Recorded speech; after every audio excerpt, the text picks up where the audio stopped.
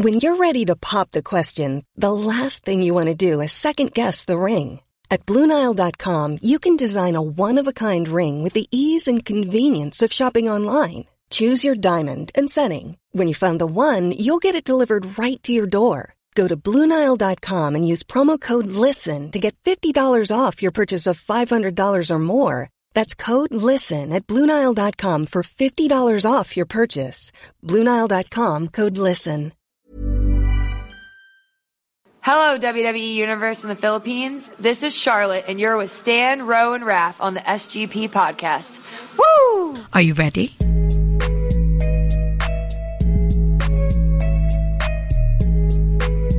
You're listening to the SGP podcast.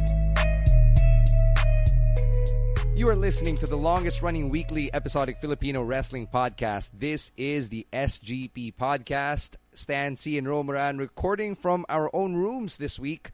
Hey! No Camus, no Balay, no Indy, no Bucky, no T. So it's just me and Ro, but there will be dogs. You'll be hearing them in the background because Ro's got his dogs in his room. Our special guest also has his dogs in his room. So you'll be hearing some dogs. Yeah. Of course, it's a special episode again this week. We're recording this from our own homes because our guest would be having a hard time getting to us otherwise. So we thought it was more practical to just record like this, kind of like what we did with Dennis the Lady Killer Hui last week. Yep. So we tell them who the guest is. Our guest for today, for this week's episode, is no one that you may have heard of. Like, he's not a big name, admittedly, but he is a big deal when it comes to us because he's helping out PWR and training the guys, myself included, Thomas included, and helping us be better than we already are with his knowledge and pedigree of pro wrestling. Talking about Mr. Chris Quiñones, all the way from the U.S., living in the Philippines for about a year. And he has the pedigree of being trained by the one and only Rocky Johnson, father of The Rock. And was almost into the WWE if certain life events had not occurred. So he's a pretty big deal, and you will find out why tonight.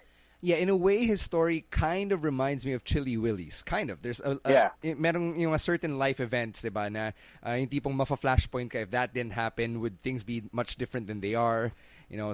So those type of life events, we'll get into that throughout the interview, and you'll realize how in so many ways we at PWR were really lucky to get this legit training from people who've had legit experience in pro wrestling, and we're really blessed, just really, really blessed and fortunate to have not that the others who came before him were not legit. Oh yeah, for sure. They are all legit. Only one company is claiming that everyone else is not legit. So that tayo legit. Yes. That tayo may pwedeng legit. That is the takeaway that we want you to take from that little part of the conversation. But you know what? Let's talk about ourselves first, because it's kind of weird not having Camus around. I will say that. I mean, we've been doing this for so long. We're on our 5th year. So every time one of us is not around, it's still weird. Parang incomplete pa rin. Yeah, Camus is taking time off to recover from dental work done today.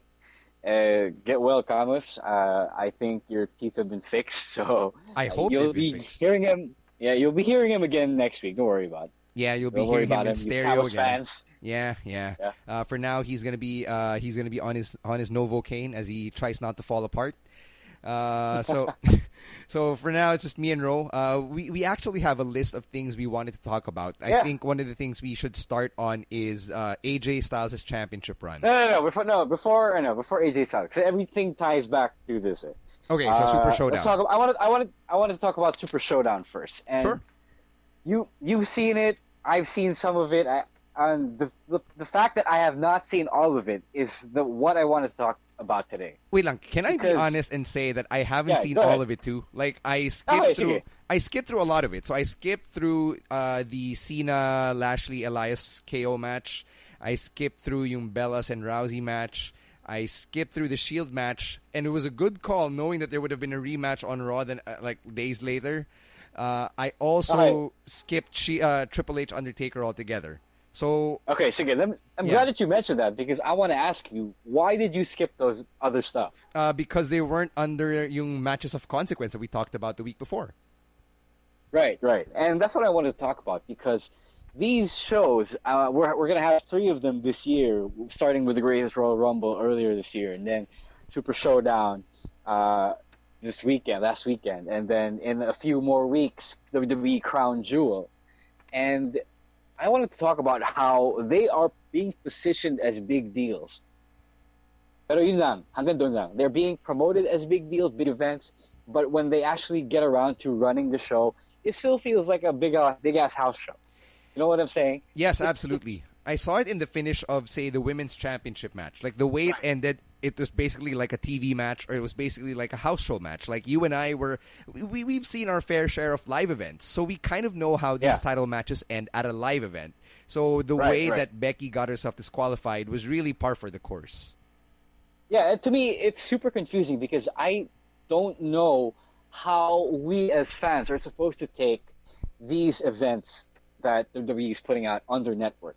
So yes, it's a big show outside of the U.S., and then they are hyping it as, really big deals that are maybe first time ever elsewhere. It might be the biggest show they had in Australia. And when you get to it, it doesn't feel special. You know what I'm saying? Yep, absolutely. You know how it doesn't feel special. There's no... First of all, the card is typical house show stuff, right? It's stuff booked to pop the local fans. Anything that would cause the fans to go home feeling good about themselves after having watched the wrestling show, they will do that, and not like in TV shows or pay-per-views where they will do everything to serve the story. I think the biggest indicator, and I'm not sure if you were going to get to that, but the biggest indicator is how you don't really change the status quo at the end of a house show. Yes, yeah, no, I that's pretty much what I was trying to get at. But to me, doesn't it? So I know the next time they have a show like this, being the next one is Crown Jewel. What is your hype level for that? Knowing that these international house shows are still nothing more than televised house shows. I'm not sure if you want me to answer it. Kung rhetorical ba to? No, I want you to answer it. No, it's not rhetorical. I want you to answer it. Okay, I only care about the two title matches. That's it.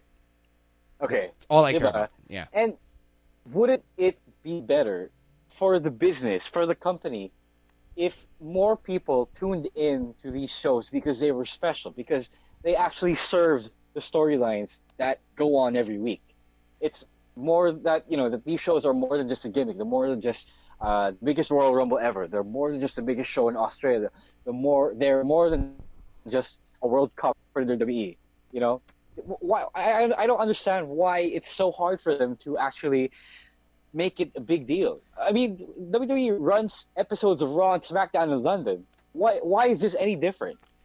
The funny thing is they've actually done this before. Like, they've done a televised house show where the status quo was rocked, and that was Beast in the East, if you remember, from 2015. No. Beast in the East was the first time they did a show like this, but there was nothing, or there were very little implications for the main roster. The only thing of note on that card was the NXT Championship match. Di ba may showcase match din si Jericho nun? Was it against Neville or Balor? It wasn't anything special. Like, it wasn't anything status quo changing. It was just a really good match for a crowd that was familiar with Neville. Okay. And Jericho. Okay, so what was that other instance you wanted to bring up? No. I just wanted to say these things. Why couldn't it be why couldn't these shows be part of the story? Why can't they be like actual moving pieces or actual assets of the larger narrative? Why do we have to act like, or why do the wrestlers have to act like these shows are big deals on Raw and SmackDown, and then when you actually get there, it's still not much. It's still a house show that just happens to be televised all over the world. The way I see it now, super sayang for business. Yeah, and it half-assed yung dating business model nila na 2 pay-per-views a month. Yeah. So it really half-asses it. Sayang. I wish na, I'd rather have the 2 pay-per-views a month at this rate. Because at least with the pay-per-view, the status quo would be changed. Diba? I can't believe yep. I'm actually asking for it, but I miss the every pay-per-view every 2 weeks. I take that. Yeah. Over this shit now. I miss the single brand pay-per-views as well. They obviously they had more time for each of the roster to flesh out from top to bottom. And no, my biggest worry is that eventually, when people realize that these big events outside the U.S. are nothing more than house shows being televised, and they are still largely for the pleasure of the local viewing audience, people are going to eventually stop watching, I think. Or as we already experienced now, I'm not as hyped. I wasn't as hyped for Super Showdown. I wasn't asked to finish everything. You weren't asked to watch the whole thing. What more for Crown Jewel, right? Yeah, I'm probably going to be cherry picking. I'm probably just going to cherry pick my matches for Crown Jewel. Right. Okay, I guess that's everything I wanted to say. Speaking of Crown Jewel, they have a World Cup happening, which is one of the most ridiculous things. I think it's just a renamed King of the Ring tournament. It's one of those things. It's a gimmick, another gimmick once again, to draw people to watch a show that's otherwise for the benefit of those in Saudi Arabia. Yeah, I mean, Nico gets sure, call it a World Cup, but the U.S. is the only country that's represented. Well, so far, and then next week, either Japan or Mexico will be representing. Can you really say the Mysterio represents Mexico? Yes. Yeah. I know he's from San Diego, but that guy is Mexican. what a sham. There's of literally a the World word. Cup. No. The word Mexican is literally tattooed on his stomach. Okay. It's just a silly thing altogether. I mean, on the bright side, we're getting Rey versus Nakamura with some form of stakes, diba? So on SmackDown pa. So I'm excited for that. But the World Cup as a whole, I'm kind of down on it. Not really something I'm excited about. Depends, I guess, on who else is representing. But oh well. So what's at stake? Kasi remember when Braun won the Greatest Royal Rumble? Wala namang nangyari. It's not like it changed his career. He didn't get a title shot after that. It's not like Braun carried the green and red Universal Championship belt around or anyone challenged for it, right? It's nothing. Yeah, so it's kind of sad. So I'm really expecting the World Cup to end up like a bunch of baloney, kind of like yung Greatest Royal Rumble. Okay, so right. The Super Showdown, I was expecting it to really rock the boat. But the only thing that changed was the Cruiserweight Championship. So now it's Buddy Murphy who's the Cruiserweight Champion. I thought it was a long time coming, well-deserved. Really good match from both Buddy Murphy and Cedric Alexander. Granted, I haven't seen 205 Live for the past month, but it was a great moment. Yeah, it was good, really good moment. Mm-hmm. So, okay. I was actually hoping, I was actually afraid that they wouldn't go through with it because that's what they do with Cedric nowadays. But I'm glad that they did, and it doesn't count as an argument toward the status quo being rocked as Super Showdown because even though a title changed hands, it's still one of those things that you might expect at a show in which one of the wrestlers is from that town, for the feel-good hometown win. So parang if it were of any other match, I think Buddy would have won anyway. And I think the fact that it was only the Cruiserweight Championship that changed hands, it also says something about how WWE ultimately views the Cruiserweight division. No. I don't think they're looking down on it. I just think it was the most convenient title win for them to pull off that night. All right. So you got that happening. I haven't seen this week's 205. So none of the other titles changed hands, and one of the championships that we'd like to focus on is the WWE Championship held by AJ Styles until now. Yep. So even though we're getting AJ Styles versus Daniel Bryan, probably at Crown Jewel. Yeah, it's going to be at Crown Jewel. How do you feel about his championship reign so far? Honestly, I feel like it's gone on for too long. Like, I wanted it to end Nakamura pa lang eh. And then Samoa Joe comes in, and I was ready. It's weird. Yeah, I was so ready. It's weird because AJ is a babyface. He's really universally beloved at this point. I don't think he can do anything that can get me to boo him. Pero ang tagal lang talaga. And maybe it's the fact now we live in an era where there's so much wrestling happening every week that this run he's on, 11 months, really feels like it's been a long time. Unlike before, now you can have Hulk Hogan be champion for 3 and 4 years, pero okay lang because wrestling was different then. Yeah. And it's not like you can hate AJ either. It's not like he's boring or his match sucks.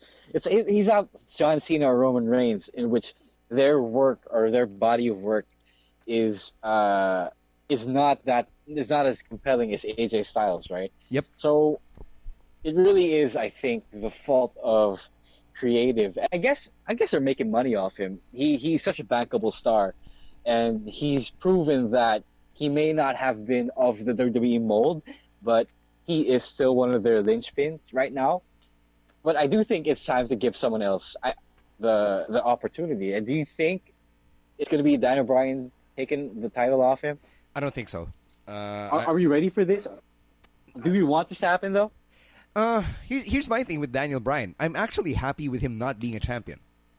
Ako rin eh. Pero if it ends up that he's the guy beating AJ, feeling ko it solves nothing to me. Why? What do you mean it solves nothing? I mean, it solves the fact that AJ is not champion anymore. Yeah, it does. Pero at the same time, we've also seen. I don't know. I guess I want Bryan to win, but not as much as I wanted to see guys like Nakamura and Joe to win. You know. Yeah, I get that. Does that make sense? I do want those things too. I want Joe to be WWE champion. I want Nakamura to be WWE champion. But on the bright side, something that I don't think has crossed either of our minds is if Daniel Bryan becomes WWE champion, he finally gets to go on that title defense. Because he never really had yung run where he defended the championship. True. That was always yung hang-up from his main event run, is that he never got to defend the top championship. So maybe we get to see this chapter in his arc. So maybe that's something that can make me buy into it. I think I just talked myself into it. I think I just talked you into it. Maybe. Yeah, so yun, maybe that chapter of having Bryan take on the AJ role of defending his championship against maybe one or two opponents, and then he can pass it on to someone else. Okay, yeah. Oh well. I when he does win it, I hope that he doesn't become a transitional champion, right? Oh God, yeah, I hope more not. than that. As you said, he never had a defense, and I think he's owed a pretty long reign. So I hope that happens. Yeah. So ayun, I'm not sure what else there really is to talk about. I guess other than Ray coming back, they finally confirmed that he's coming back full time. Oh yeah. SmackDown 1000 is happening next week. It's not a longer episode. Yeah, according to Dave Meltzer, it's still 2 hours. It's going to be super packed. You've got The Undertaker coming back, Rey Mysterio making his return. You've got Evolution appearing for whatever reason. So you have all of that. The Rock obviously going to be part of that. Hello. Would go for 3. Wait lang. We have to redo that last part. Ano tayo? Hello. Hello. No. You hear me? Yeah. Hello. Hello. Ro. Yo. Okay. Yeah, I'm here. Yeah. We just have to edit that last part. Ako na lang magsa-start kasi medyo na Okay, sige. Naputo lang. Teka. Okay. Okay. Yeah, Dave Meltzer says that the show isn't going to run for an extra hour, but it is going to be super stacked. You've got all those guests coming back. You've got Evolution, The Undertaker, Rey Mysterio coming back full time. The Rock's going to be there. I'm assuming John Cena has to be there somehow, diba? I hope they bring Kurt Angle in for that one show. So I guess that's something to get excited about for this week. I think everyone who's been part of history will be doing so. So. Yeah, I mean, like Vicky Guerrero, diba? How much of a trip would that be? Edge, maybe Christian, diba? So there's a lot. It probably won't be on the same level as Raw 25, but it's something, as Camus would say. All right. Oh well. Yeah. For now, let's get to our interview with our guest for the week, Mr. Chris Quiñones. What's up, guys? This is Mr. Athletic Jeff Cobb, and you're listening to the SGP Podcast. It's our second straight week where we're doing the podcast from each of our respective homes, and again, we're doing this for good reason. So I'll let Ro here introduce our special guest for the week. Okay, so I don't know if you were the last PWR show, Homefront, and you may have noticed this big American dude hanging around the crowd. So this guy, he's here in the Philippines. He visited us all the way from the United States. He's been here a week since the week before Homefront. This is a swear to God real life wrestling promoter in the US. He is the owner and booker, I believe, if that's correct, of Championship Wrestling Entertainment in Florida. Please welcome our guest for tonight, Chris Quiñones. Hey, Chris. Hey, guys. Thank you for having me. Yeah, thank you for joining us. Did I get any of that right? Are you? Yeah, you got it right. All right, awesome. So you are here in the Philippines with us. Can you tell us exactly why first? That's my first question, actually. When I found out you were coming, can we ask you what you're doing here in the Philippines? Well, at first it was because for a girl. Like I came here last year in May. Okay. And I met this girl and fell in love. Uh-huh. Oh. And then decided to up money to make the move here for about a year or so. Okay. So that's why I'm here, basically. Okay, so for those who aren't aware, Chris has been helping us in PWR. He's been training us for the past few weeks now, and I gotta say, Camus and I, the guys who are in boot camp, everyone who's been training so far with him, we have learned so much. Like we know some of our stuff, but when Chris came in, he turned everything we knew on its head, and amazing. And Thanks. no, thank you, man. So let's get into it. Let's get into your story. First of all, before you were a promoter and an owner of a company, you were a wrestler. So can you talk to us about how you got into the business? Well, it's always been my dream since I was like 4 years old. Me and my cousin used to watch SummerSlam once a year. And like we always told each other that one day we're gonna be tag team champions, you know. Mm-hmm. And I ended up going to high school. You know, I haven't talked to my cousin for a long time.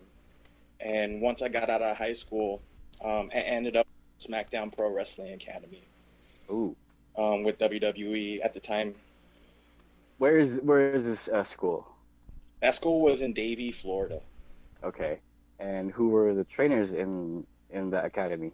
SmackDown Pro Wrestling Academy, the main trainer was Rocky Johnson. Pat Patterson was the contractee. He was the one that handed out the contracts. And those were who my first trainers were. Do you remember how much you had to pay? I didn't have to pay anything. Oh. The only people that were allowed in that school was people that were already contracted with WWE. It was like a performance center, basically. But back then, it was very secretive. So had these little schools all around the country that were contracted by WWE to bring up talent. So, are you saying that you were under WWE contract? Sort of. Yeah, you can say that. How did that happen? I was just walking inside a mall one day, and the wife of Rocky Johnson walked up to me with a business card and say, "Hey, you know, you have a look. You're a big dude. Why don't you come and try out?" And that's what happened. Can you describe? Yeah, True. No, sorry. This is one of the difficulties of it not being in person. But I want to ask about your appearance because at the time you said you were noticed for your size or for your look. So can you describe for our listeners who may not know how you look? How did you look at the time that really got the attention of Rocky Johnson's wife? Well, I'm 6'2", about like almost 6'1", close to 6'2". I was at the time 285 pounds. Wow. And I was a pretty big dude. I was always in the gym. I was trying to get a football scholarship in high school, and that never happened. So I was a pretty. And then when she walked up to you, were you planning to be a wrestler then? Or was it still in your in your plans? Well, I thought it was so far-fetched. I didn't know anything about wrestling schools or how to get into a wrestling school. So I thought that dream was dead. That's why I tried to get into football. And I was at the right place at the right time. At first, I had no idea who she was or anything. I didn't know. It was just That at the right place at the right time. Yeah, that was pretty serendipitous for you, man. Okay, then what happened after you got into this SmackDown Wrestling Academy? Well, when I was there, I was training, and at the time, I was married. Okay. And I was there for about almost 2 years, and they had some plans for me, and that's when they kind of offered me a contract. I took that contract home, and me and my wife at the time, we read over the contract, and she told me flat out, no, I'm not doing this. And I was like heartbroken because it was my dream, and they were offering me $250,000 a year at first. Wow. And why not though? Because all the time I would not be at home. Right. 300 out of the year, I'll be working, and she was not having that. So what did you do then? I ended up leaving, and Pat Patterson was extremely upset because they put a lot of money into me. I didn't have to pay for my training, so he was pretty upset. You mentioned you mentioned that the contract was worth $250,000 a year. I'm assuming this was a straight call up to the main roster. Do you remember which show you were going to go to? SmackDown. And what year was this? Like, did you have like a storyline in place? Well, this was back in 2002, and like they had huge plans for me, but I never followed through. What was your gimmick then? I guess it's okay to ask since it's just been so long ago. What were they going to have you be? I truly don't remember that much. Okay. But that was amazing, though. You could have come in and been a star in the Ruthless Aggression era, which, the time when Stan and myself were watching or got helped into WWE. So that was a shame. That could have been something for you. It was heartbreaking. And, like, through the years, I started doing independence after that. Mm-hmm. And it was just... It was it was humbling to me because when I got back into wrestling, like that's when me and my ex-wife kind of separated. It was hard not being around it for a while. So how did you end up getting back, or what happened after you left the academy, and then how did you get back in? When I left, my focus was family, and trying to make my wife happy. Mm-hmm. Like no matter what I did, it wasn't going to make my wife happy. Like, I was going through a lot of heartache with my ex-wife. When it came to, like, she cheated several times. Oh, wow. She put me in the hospital a couple of times. And it was a very toxic relationship. We can imagine how difficult that must have been for you. So, is it correct to say that you found solace, you found peace in wrestling when you got back into the industry? Yeah, like it was like a breath of fresh air when I got back into it. So how long were you away from wrestling? I want to say maybe two years or maybe 2.5 years. So you were away from the business for about 2.5 years. That places your return somewhere around 2006, 2007? Yeah. I came back around 2007, I believe. Mm-hmm. Was there somebody who brought you in, or was there something aside from your relationship not going the way you wanted it to? What pulled you back in, or what sucked you back in? I have a friend of mine that was my banker. Actually, I used to bank with him, and he was telling me how he was a wrestler, and I was like, no freaking way. And he was like, yeah, man. He was part of the Market Crashers. Mm-hmm. And they were like the Market Crashers. Yeah, and he was a pretty big tag team back in Florida, and he was the one that got me back into it. He teamed me up with Rusty Brooks and Norman Smiley. Oh. So I started working with them for a while. Okay, and then after that, what happened?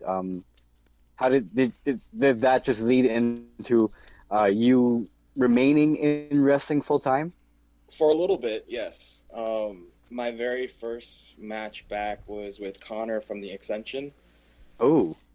And at first, Connor did not like me because,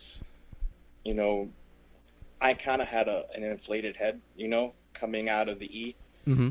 So Yeah. I thought that I was the best thing coming out, Mm-hmm. It was a very humbling experience. How they just put me back down to the level where, we're all the same. Right. Check your ego at the door. Then how long until you ended up with CWE? I started CWE in 2009. Okay. So that was not long after your comeback. Right. Can you tell us a story about of that? My sister was like, this is your passion. This is what you love to do. Why don't you start up your own wrestling company? And I was like, you know what? That's a great idea. And there's no wrestling in Port St. Lucie. So I was like there was no territory there. So I was like, all right, what? I'm going to do this. And then she was like, well, let's open it up as a nonprofit organization to help kids. And I was, Ooh. yes, let's do this. I was so gung-ho. And then my sister ended up passing away in October of 2009. Oh, sorry to hear that. So I was devastated. Mm-hmm. And I stopped everything for a little bit. And I believe I had my very first show in 2011. You mentioned taking a break and then having to come back in and train with the likes of Norman Smiley, having to work with Connor. As someone who'd already been through the ringer of wrestling school, did you find yourself experiencing ring rust, or was it easy to pick up where you left off during the breaks that you took? Well, of course, you're going to always have a little bit of ring rust, but it's one of those things that you get back in there and you don't really forget, Mm-hmm. It's just bringing back up your cardio, getting back your strength, because people think that, wrestling, if you're in the gym all the time and you get into the wrestling ring, is a piece of cake. It's not. Yeah, it's not. Definitely not. No one is prepared for the ring unless you're in there in the ring all the time. Right.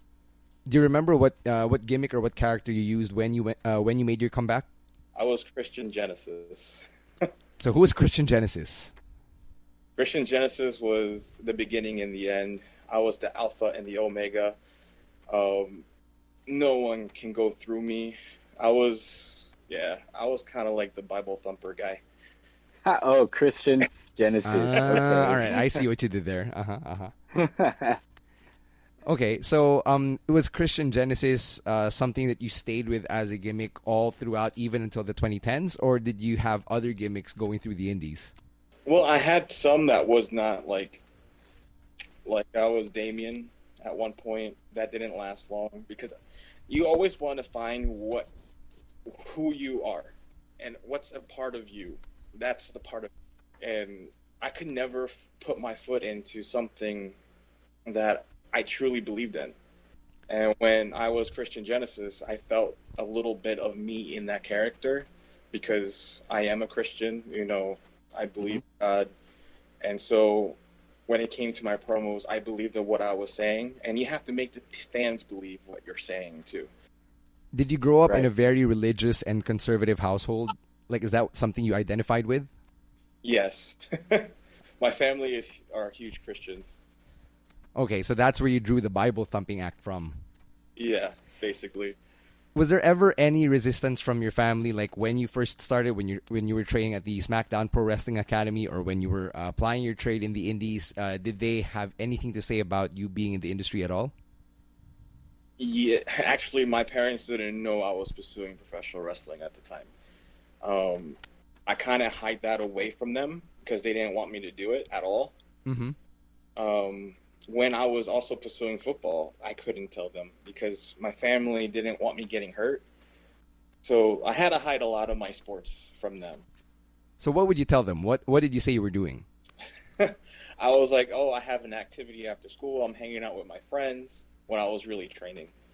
And even a guy your size, like it never crossed their mind that their son, who was 6'2", 280, would be engaging in a rough physical activity.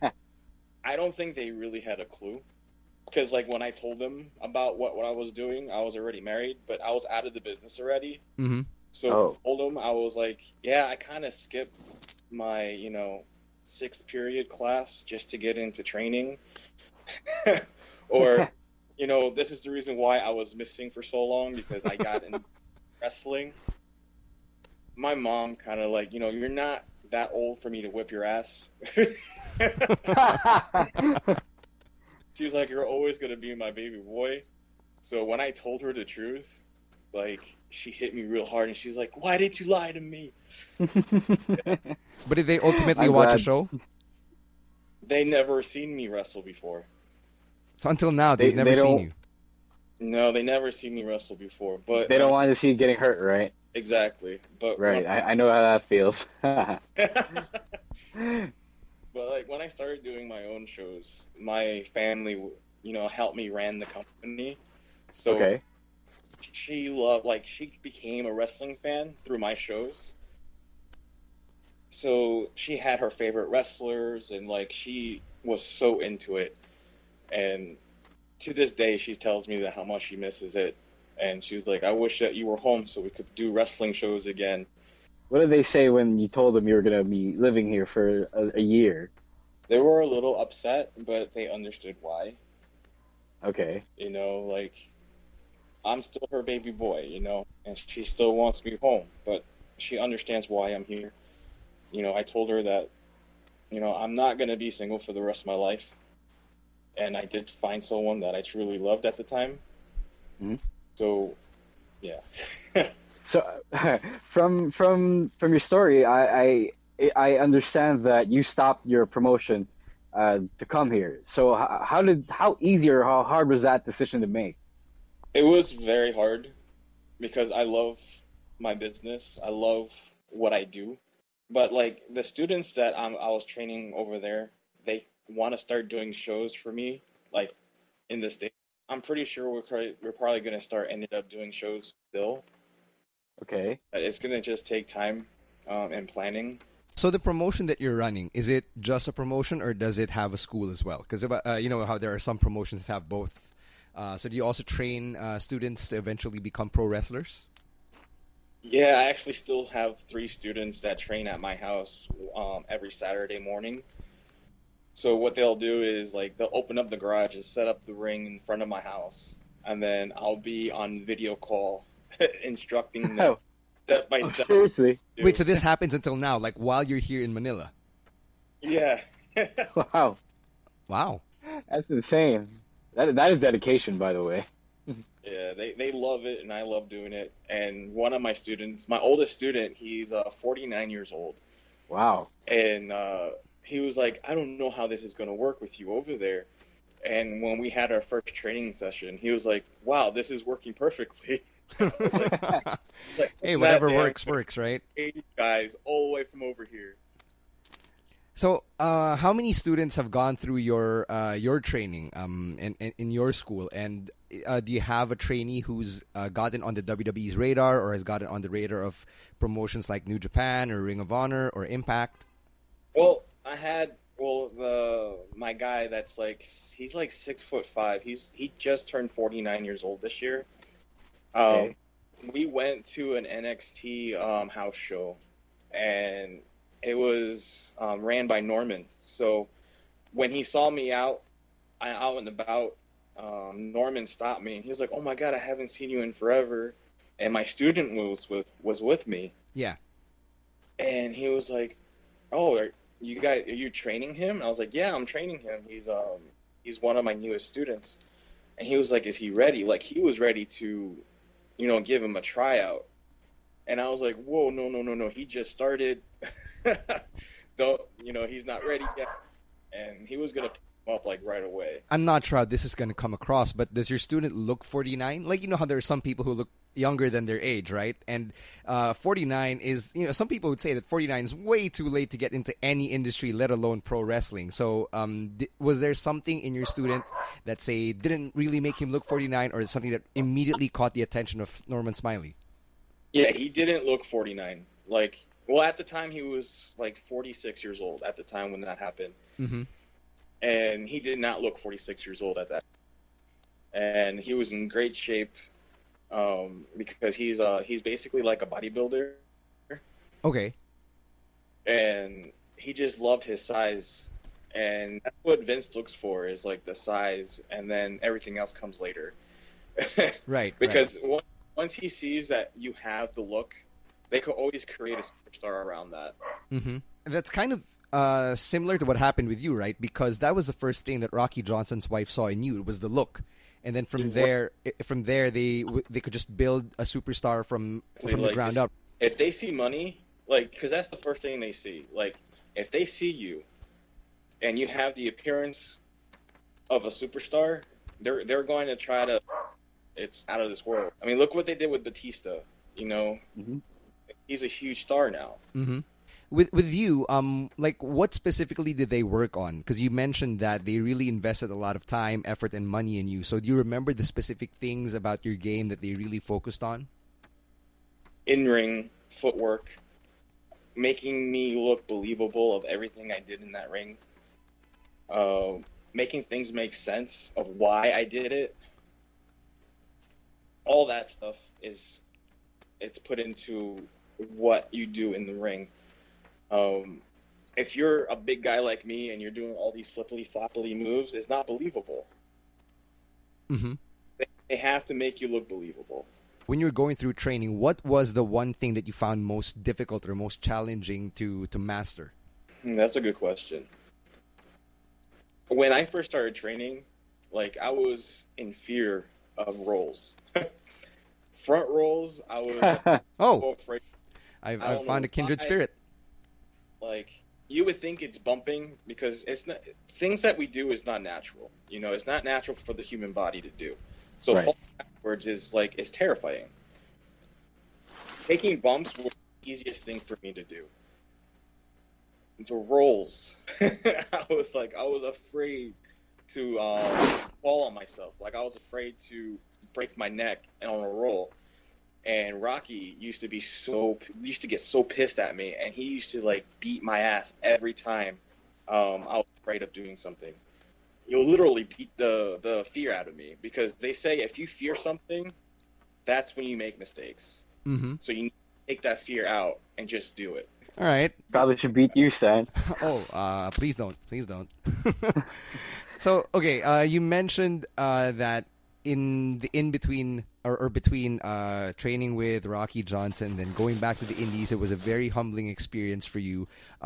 What about it specifically stuck to you, or like what was your biggest takeaway from that experience when you said that you were brought back down to a low place? It was very humbling, because no matter where you're at in this business, everyone is the same, and no one is better than anyone else. We're all love this business. It doesn't matter if you're making millions, or it doesn't matter if you're only making $20. We love this business. We must protect each other at all costs. All right. Another thing that really stuck out to me was how your original vision alongside your sister was for your wrestling company to be a nonprofit. Your wrestling company right now, is it a nonprofit? And were you able to take steps to try and reach that goal? Yeah, my wrestling company is a nonprofit organization. Our DBA is Champion Entertainment, and so the Breakthrough Foundation is to help kids. We were trying to open a true community center for the community. So not only at-risk boys and girls can go and have a place to be, but the community as a whole has a place to be. And we don't really have that in my community. We have a lot of problems, like when it comes to drugs, alcohol, teen pregnancy. Like, I wanted to make a difference in helping them, succeed and make their dreams come true. So, from a business standpoint, how does that work? Because wrestling as an industry revolves around the for-profit scheme, right? So it's hard enough for smaller promotions to have regular income, regular audience members, and all of that. So, how are you able to manage keeping your promotion as a non-profit while making sure that the business stays afloat? Well, a lot of people they have their, what do you call it? They think because they hear nonprofit means they don't make a profit, which, nonprofits do make a profit, but it's to go back into what you're doing, especially when it comes to your programs. So you get donations, you fundraise, and with the money that you fundraise, you use that money to help in different projects of what you're trying to do. So when we did wrestling shows, I had to pay some of the workers. Like guys like Rhino that believed in what we were doing would come in to help out. We would have to pay him something, but it wasn't like something that was huge. You know what I mean? Mm-hmm. Because get back to what we were doing. Guys like EC3, he used to come in and help us out too. We used to do stuff with Robbie E. We used to do seminars. We had Thrasher of the Headbangers come in and do a couple seminars. I know when we had our wrestling school, he was a side trainer with me, raising money, trying to get these programs together. That's how things were working together, like how things were working as a whole. So right now, since you're in the Philippines, that the promotion had to take a hiatus. Yes, a little bit, because people don't understand how the business is ran, especially a nonprofit business. Mm-hmm. With me being here, I had to just let it, not close it down, but just let it stand still for a while until I get back. What's the biggest thing about running a promotion or running your own business, especially in wrestling, that you wish everyone knew off the bat? When it comes to pro wrestling, like I wish like some of these people that ran promotions or wrestling, like to understand the business a little bit more, to understand what these guys go through on an everyday basis. Some promoters out there are just out there because they love wrestling or they're a mark of wrestling, but they don't know the wrestling business. Get to know the wrestling business first before you open up a wrestling promotion. Understand it before you run a wrestling promotion. Okay, I think that's fair. How about if you could give your younger self, a piece of advice? Let's say you could write a letter or get on a phone call to your younger self back when you were still just trying to make it in. You were in the SmackDown Pro Wrestling Academy. What's the one thing you would tell your younger self today? Don't listen to my ex-wife. I had a feeling you'd say that. You're going to end up getting a divorce anyway. Just stick to it, because either I would have stood in WWE or I would have went to Japan. There's so many places I could have went with it. Right. To follow my dream. And if my ex-wife truly loved me, she would have supported me, not don't support me. You know what I mean? Yep, absolutely. Did you never try reaching out to promotions in, say, Japan or Mexico to try to get yourself out there? Recently, I ended up working with New Japan. Wow. It was in June, I think. Uh-huh. I ended up working with New Japan over in Daytona, and that was right. an experience. A friend of mine ended up booking me and a couple of my students to help set up the show. I ended up working backstage in the gorilla position, and it was a very, very humbling experience. It was awesome. As far as your in-ring career goes, do you still get in the ring? Do you still wrestle, or have you hung up your boots? Oh, yeah, I don't believe I could wrestle anymore. I got into a car accident back in 2010. My body is totally messed up from that car accident. So I live through my students now, and my goal is to see their dreams come true. Mm-hmm. And now that I'm here in the Philippines and I'm working with PWR, my job is to make their dream true. That means a lot to us, especially here in the Philippine wrestling scene, where, as you may know, there really isn't much of a pedigree to go on. Like, we're making the pedigree ourselves. We're writing the blueprint as we go along. So, given that the industry is so young, so fresh, so green, what have you noticed firsthand? What have you noticed about the industry firsthand that you really want to contribute to? Yeah, well, when I was with my girlfriend at the time, when I was planning to move here, I was looking through to see if there was any wrestling here in the Philippines. Yeah. The first thing that popped up was PWR. Mm-hmm. And so I looked at a couple of the videos, and I was like, wow, these kids have heart. They have passion for this. They love this, and they're not doing it right. Like, I'm not saying that they're not doing it right. I can't say that. There's a better way of doing it. Just put it that way. There's a better way of doing it, a lot easier and safer way of doing it. And I fell in love with it. Like, I fell in love with PWR because of the heart and passion of it. When I got a hold of Thank you. And I told Mark, I was like, look, my name is Chris. Like, I introduced myself. And I told him that, I'm going to be coming to the Philippines. And I found out that the school was only about 6 minutes away from where I'm going to be living at. That was, it would be an honor if I was able to, come down and, help with the school. And he was all for it. And I was truly grateful and truly honored, that he's even letting me, help with, the training. Do you remember the first match you saw from PWR, or the first PWR wrestlers that caught your eye? I don't remember. I saw several matches, and I don't remember which matches they were. So you just knew that as soon as you saw PWR, you saw the passion, you saw the fire, and you wanted to be a part of it and contribute in your own way.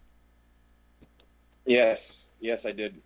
So, as soon as I saw it, I was like, yes, these are the kids that I want to work with, because it's easier to work with people that have the love and passion for it than it is for someone that just wants to be in this business for the money.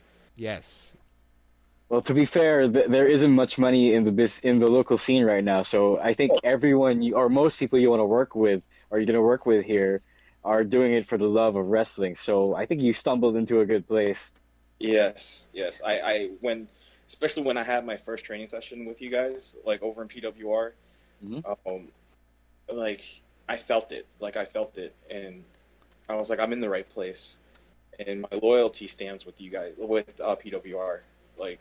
This is where I want to be. These are the kids that I want to teach. Just hoping that you guys learn and absorb it like a sponge. Everything you teach us is so much knowledge that we never had before, and so much knowledge that we never thought was out there. So I'm really glad that we have your pedigree to help us help us grow as wrestlers. Thank you. No, thank you. Thank you for having me here. I guess as we wind down here, I want to ask about your first time watching a local show among the Filipino audience. What were your expectations of a local show or of the interaction with the local crowd? And did your expectations get met? Oh, here in the Philippines? Yep. The first thing I saw was the production was amazing. Mm-hmm. The storytelling, when it comes to story and promo, is amazing. Even when you guys talked in Tagalog, and I don't understand what you're saying, but I felt it, that's saying something. The crowd, no matter how many botches they were in a match, would pop for it. And normally in the States, if you mess up in a match, they say, you effed up. Yeah. There's more appreciation here. And I believe because there's really no wrestling here, and all you can do is see it on Tuesday mornings. when they see that there's actual wrestling going on here and they can actually see it live on a Sunday afternoon. Yeah, they have more of appreciation for it. And you guys have something here that could be huge. And I was like, just imagine when there's no botches. Just imagine when there's a storytelling when it comes to in-ring work and a build-up to the finish of that product. How hard they will pop after that. Right. It's like, wow. It was mind-blowing to me. So when you were watching Homefront, because that was the first show you'd watched live, right? Is it hard for you to take off your coach hat and then just put on your fan hat? Or is it something that you just can't remove? Like when you watch it, you always have to look at it from the lens of a coach. Ever since I got into this wrestling business, I watch wrestling, and even when I watch WWE, I'm saying you did that wrong, or you should have done this better, or I can't watch it as a fan anymore. It's hard. Even when I watch it with friends, like when we watch the pay-per-views together, when I have friends that were never in the business, I try to enjoy it with them, and it's hard. So when I was watching PWR live, my coach hat was always on the whole time, and it was hard for me to enjoy it just as a fan. But there was times that, I was enjoying it as a fan, but it was like a split second. Like, nope, I have to put my hat on. Is it hard though? I mean, like I can imagine how crazy that must be, because in a way I can relate when it comes to radio, which is my industry. So you mentioned that it's just hard for you to enjoy it. So are you saying that it's just basically impossible for you to find that unadulterated joy when you watch wrestling now? Yeah, you can say that. Okay, because I guess I just want to commiserate, because I kind of know how that feels, and it's kind of frustrating because you really love the industry, you love what you're trying to take in, and yet you can't turn that part of your brain off. Yes, I totally agree. Yeah. So, okay, as we end the interview, I guess I want you to address our listeners, especially those who may be thinking about getting into the business, because at the end of the shows, there's always got to be that one guy who'll come up to one member of the staff, the crew, the roster, and say, I've always wanted to be a pro wrestler. I've always wanted to try boot camp out. As someone who's been through the journey that you have, what can you tell that one guy who will come up to a Jake De Leon and a Chris Panzer and tell him, hey, I want to join boot camp one day? To find a wrestling school, don't give up. If there's one near you, go to it and train. If there's one that's an hour or further away, still try your best to get to that school and do it. Don't give up on your dream. Don't let someone tell you can't do it. Because if you feel in your heart that you can, then you do it. And if ever anybody wants to hook up with your promotion, even though it's on hiatus right now, where can our listeners find you? You could go on Facebook, and you could look me up at Christopher Quiñones, or you could look up Championship Wrestling Entertainment on Facebook, CWEpro.net. You could look me up. All right. And in case anyone's wondering, you're not Filipino, right? Because there are Pinoys here whose last name is Quiñones. So you're not Pinoy, are you? No, I'm not Filipino. I am. I'm Puerto Rican. Oh, okay. That answers the question. Chris, that answers a lot of things. Right? Chris, thank you so much for taking time out and thank you, Chris, hopping on this call. We really appreciate it, and we look forward to learning more from you in the coming months and seeing you at the shows. Thank you so much for having me. Thank you. Thanks, man. God bless you guys. Thanks once again to Chris Quiñones for hopping on the podcast and joining us this week. You can really tell from his stories that he's been through a lot, and personally, I'm just really grateful that he's still in the industry. He's plugging away, and that he's chosen us at PWR as his next students.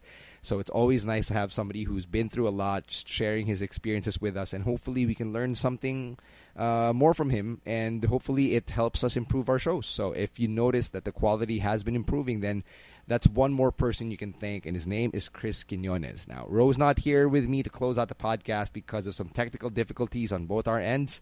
So let me just give you our picks of the week real quick. So for Ro, it's Tony Nese versus Cedric Alexander on 205 Live.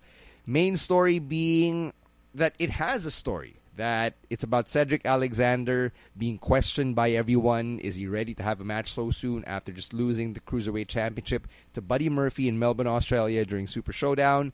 And by the end of it, Tony Nese beat Cedric Alexander, and it really plants the seeds of doubt.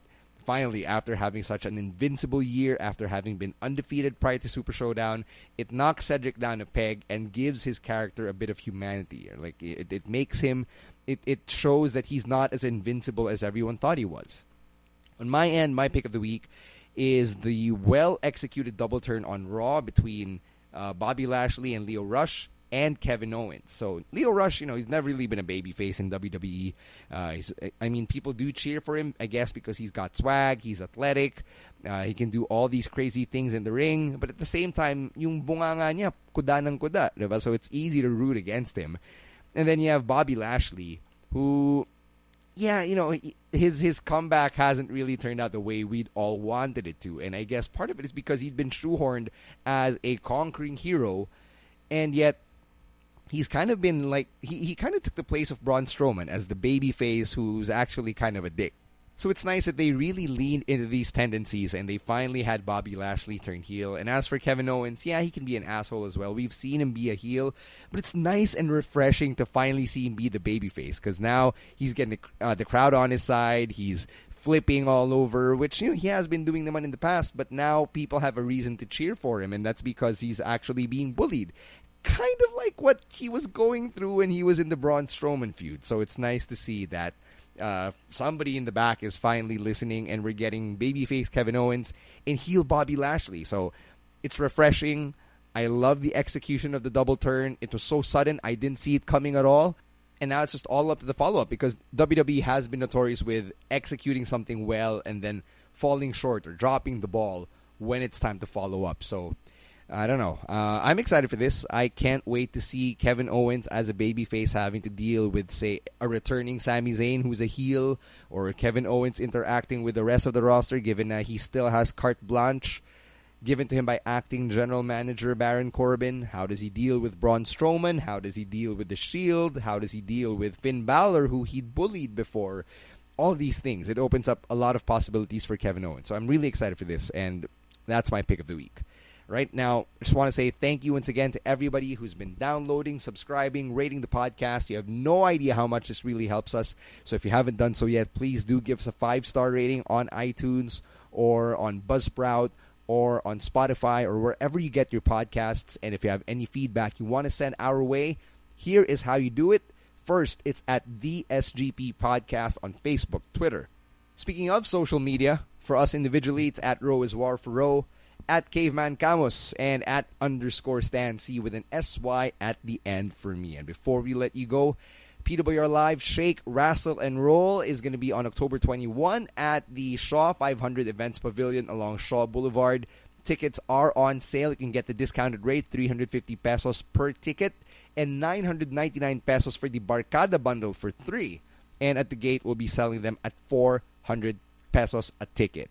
And then after that, October 28th, do check out our friends from MWF. It is MWF4 Todos Los Wrestling. I believe it's still at the UP Bahay ng Alumni, and if I'm wrong about that, then I'm going to take the heat. Obviously, I'm just doing this off the dome, but it's going to be on October 28th, last Sunday of the month. So back-to-back Sundays, back-to-back wrestling shows here in the city. Right now, on behalf of our guest Chris Quiñones, on behalf of the indisposed Raf Camus, and on behalf of my tag team partner Ro Moran, my name is Stan C, and we are out of here. Peace out. Hey, this is for all my kiss stealing, wheeling dealing, limousine riding, jet flying, dripping son of a guns. Woo! Mom deserves the best, and there's no better place to shop for Mother's Day than Whole Foods Market. They're your destination for unbeatable savings, from premium gifts to show-stopping flowers and irresistible desserts. Start by saving 33% with Prime on all body care and candles. Then get a 15-stem bunch of tulips for just $9.99 each with Prime. Round out Mom's menu with festive rosé, irresistible berry chantilly cake, and more special treats. Come celebrate Mother's Day at Whole Foods Market.